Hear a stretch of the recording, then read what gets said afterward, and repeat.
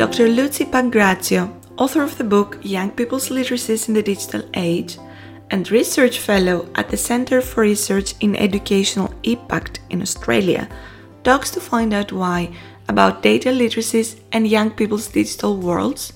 It's not really sufficient to just say to kids, you can't be on this or that. They need support and the skills to critically examine the platforms that they use, as well as creative ways to materialize digital data for critical analysis. And we were able to show the kids how the data that they were sharing through the app was processed and the kinds of inferences that could be made on the basis of that processing.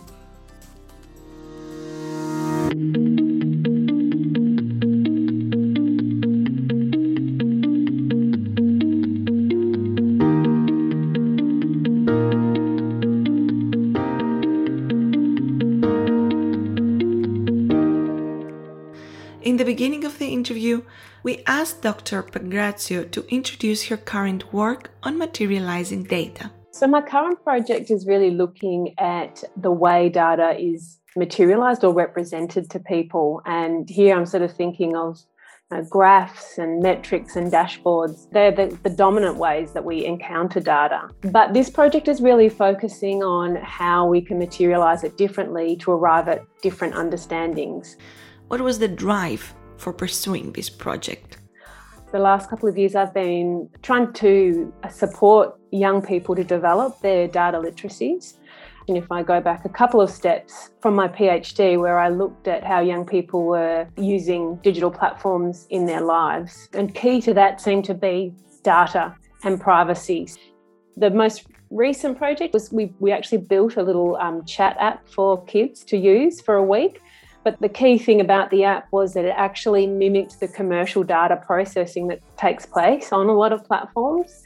And we were able to show the kids how the data that they were sharing through the app was processed and the kinds of inferences that could be made on the basis of that processing. I wonder what was the most fascinating element for the children who used this app. Actually materialising the data, enabling them to see it and kind of get a sense of what we're talking about when we say data privacy was really key. So the most important part to that chat app was the geolocational data, because it actually materialised where they had been travelling in the last week as a series of red dots on a map. And they found that creepy. And so there was a really effective response to it, which for us was great because they could feel the data in a way. And then that meant that they were more inclined to actually change their settings and do things differently to protect and manage their data. So this current project is an extension of that, really. So just looking at new ways to materialise data, whether that be through, different kinds of images or giving people more power to kind of change or show them the data that's generated and then what can be done with it. One question that comes in my mind when we discuss about that is how do you conceptualize datification? Datification really relates to more and more aspects of society now. It's not just about privacy and surveillance, although they're two really key things. It's really changed, I think, how we think about ourselves and how we kind of engage with the world. And for that reason, it's like quite a paradigmatic shift. We're not just talking about a small thing. It's a new way of kind of understanding the world. And I think for young people in particular, that is shaping what they encounter online, just as a simple example. But, if we look at schools, it is also shaping their opportunities that are made available to them as well.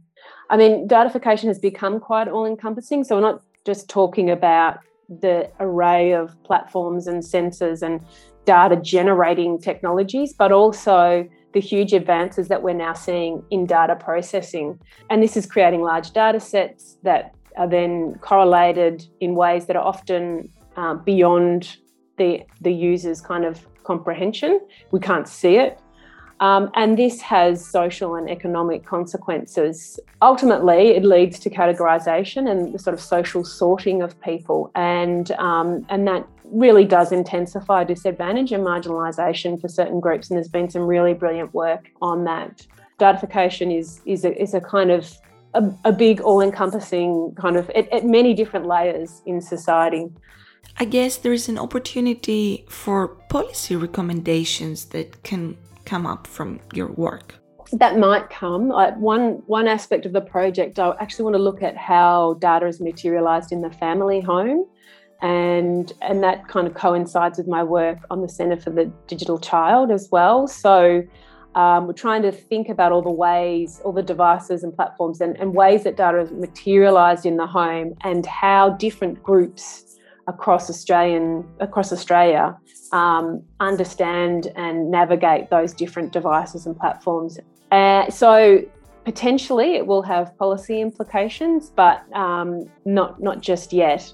Certainly recommendations around support for particular groups. That's one outcome I'm imagining. Would you rather say that your approach is sort of bottom-up? Yes, I would say it is a bottom-up approach. And in fact, that's all my work has really looked at, kind of tried to speak back to that technologically determinist kind of this is what will happen. So not utopian, not dystopian, but somewhere in between, looking at what users can do to make the situation better. But as I kind of research this more and more, I'm realising that we really need both bottom-up and top-down. The individual alone can't really provide great resistance to some of these big tech companies. Otherwise, you end up kind of missing out on experiences or making compromises that are unfair. So I'm sort of bottom up, but I'd like to work with more top down to get the kind of hit the sweet spot.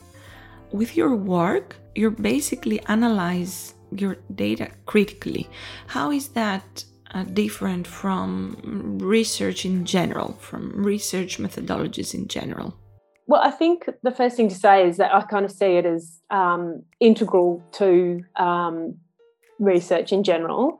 And it really should be. Most research is kind of critical to a degree. But I think the goal, if I'm to sort of think about this a bit more, really the goal of this work is to try to move beyond, or help my participants move beyond critique.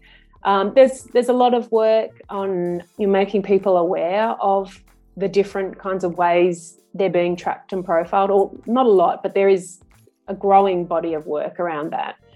But at the same time, I think awareness is great, but without a kind of opportunity to act and change things, people can become, can feel powerless.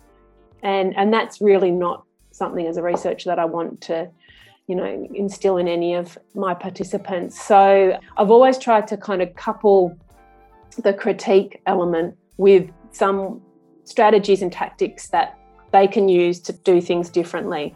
It hasn't always worked, but I think, it's kind of a matter of small steps and trialling different approaches and then seeing what works in the everyday context. And for young people whose social lives are online, some of the kind of messaging around, being private and not sharing this and that is just not realistic because, connection involves sharing. So it's trying to find that medium where what can actually work to protect data and what could we do differently to kind of maybe just feel a little better about what it is.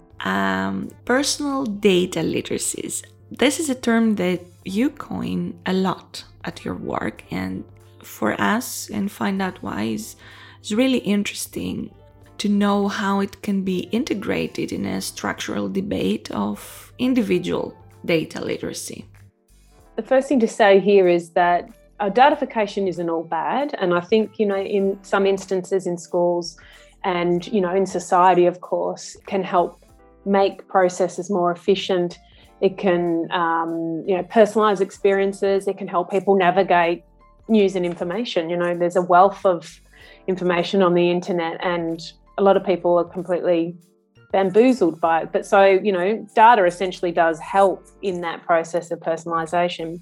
But if we're talking about, I guess, the responses to the challenges of datification, those kinds of issues of data surveillance, privacy, misinformation, then I think personal data literacies can be involved in both that bottom-up, the user being able to adjust their privacy settings and perhaps use some ad blockers and technical filters and maybe even data obfuscation. I'm not sure if you're familiar with that term, but trying to kind of disrupt the processing of data in a way. Data literacies is certainly key to all of that, because you need a certain amount of understanding of how datafication works, but also the skills and strategies to enact those defences or resistances.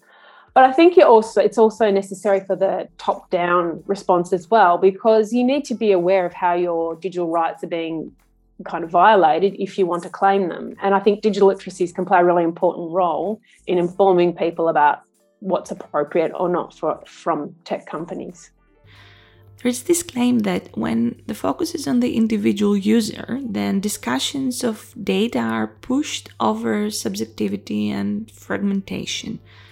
What is your opinion? Yeah, this is a really interesting question. And I think for me and my work, I've looked more at it being an issue of self-responsibilization. So there's this sense of kind of individual blame or taking responsibility for it when the terms and conditions of many platforms are so ridiculously long and difficult to understand, but just that business model even exists, that someone's kind of something that they've shared with a friend is ultimately owned by the platform and can be used and profited from. That sort of sense of self-responsibilization is deeply problematic. And I think it does relate to subjectivity and fragmentation, in that kind of deep inward turn that comes with, it's my fault, I did the wrong thing, that does kind of fragment and make that individual feel as if they're on their own in this sort of battle. That said, I think collective responses, certainly in my work with young people, like just talking with them about issues has been really powerful, because digital technologies are highly individualised. They kind of do make you feel like you're on your own, but providing spaces for young people to just have a chat about things that have happened is really powerful. And certainly the strategies and tactics as well, that's also been really helpful, just to kind of think through together what can work. What are some strategies and tactics in these conversations? Well, we used the chat app with them and they saw how their data was being processed, and there was an element of shock. And then we kind of worked with them in some what can we do to protect it? And so some tried ad blockers, and ghostery and some free software. And there is a lot of stuff out there. And they tried to use some of that for a week and then come back and report on it. Some changed their privacy settings. Others did tried to kind of change when they were taking photos, try to distort elements of their face, like pull a face, so that their sentiment analysis couldn't pick up their emotion, or to try and kind of disrupt it a bit. But what we found was, although that was all sort of quite novel and fun, in the main, it actually doesn't really work that well with their social lives, because they want to connect with others. They don't want to be not tracked and not seen. So, you have this real dilemma between doing that sort of obfuscatory strategies and tactics, but then, sort of having to kind of turn that off in order to connect with friends. I think there's still more work to be done there, and we'll keep kind of trying. And of course, all the technology is changing. So a lot of the free software is getting better and better. And yeah, so there's definitely kind of room for improvement. I think there's a confusion sometimes between data protection and privacy. What's the difference between those two concepts? The way I see it is that data protection is really about protecting data from unauthorized use. So in a way, it's up to the companies to kind of protect your data from data breaches. And that's often more of a technical kind of responsibility, or response, I should say. Whereas data privacy is more about who has access to it, and it's an authorized access. So it's managed through privacy settings as well. So it's more socially determined to me. And I guess you can choose who and when you have privacy from. And I think it's supported by regulation, particularly when you think about companies sharing data with, data brokers. And then there's this concept of cyber safety. Is that something that in Australia is well documented or understood? It comes from a kind of protectionist discourse where it's about, risk aversion, really. And again, it comes back to that kind of self-responsibilized sort of, you need to be careful. But we know Sonia Livingston has done some excellent work on looking at how risk and opportunity kind of go hand in hand. So it's not really sufficient to just say to kids, you can't be on this or that. They need support and the skills to kind of critically examine the platforms that they're using. So I think that's where critical digital literacies comes in, and it can really help young people to develop that sense of agency online. And the other aspect, I suppose, if we think about a traditional approach to literacies, is that there's like a reading and a writing component to literacy. So it's not just interpreting the information, but also being able to redesign, reimagine, rewrite some of these technologies. Even if that just happens in a discussion, that's powerful. It might not actually go on and enact change at the tech company level, but how might we do this differently? So to me, digital literacies enriches cyber safety a lot. The way I've always looked at digital literacies has been thinking about these enclosures where we spend all our time as a kind of text that we need to really unravel and think about, what is the design of these things? Why is everything blue? Why are the images so large? Who benefits from us being on here for a long time? And it's beginning to kind of take hold, I'd say, and that's because of, in the recent years we've had those, Cambridge Analytica and various things like that have made people aware of the fact that these are not neutral spaces. This was Dr. Luci Pangrazio, author of the book Young People's Literacies in the Digital Age and Research Fellow at the Centre for Research in Educational Impact. I'm Elena Gjolla for Find Out Why.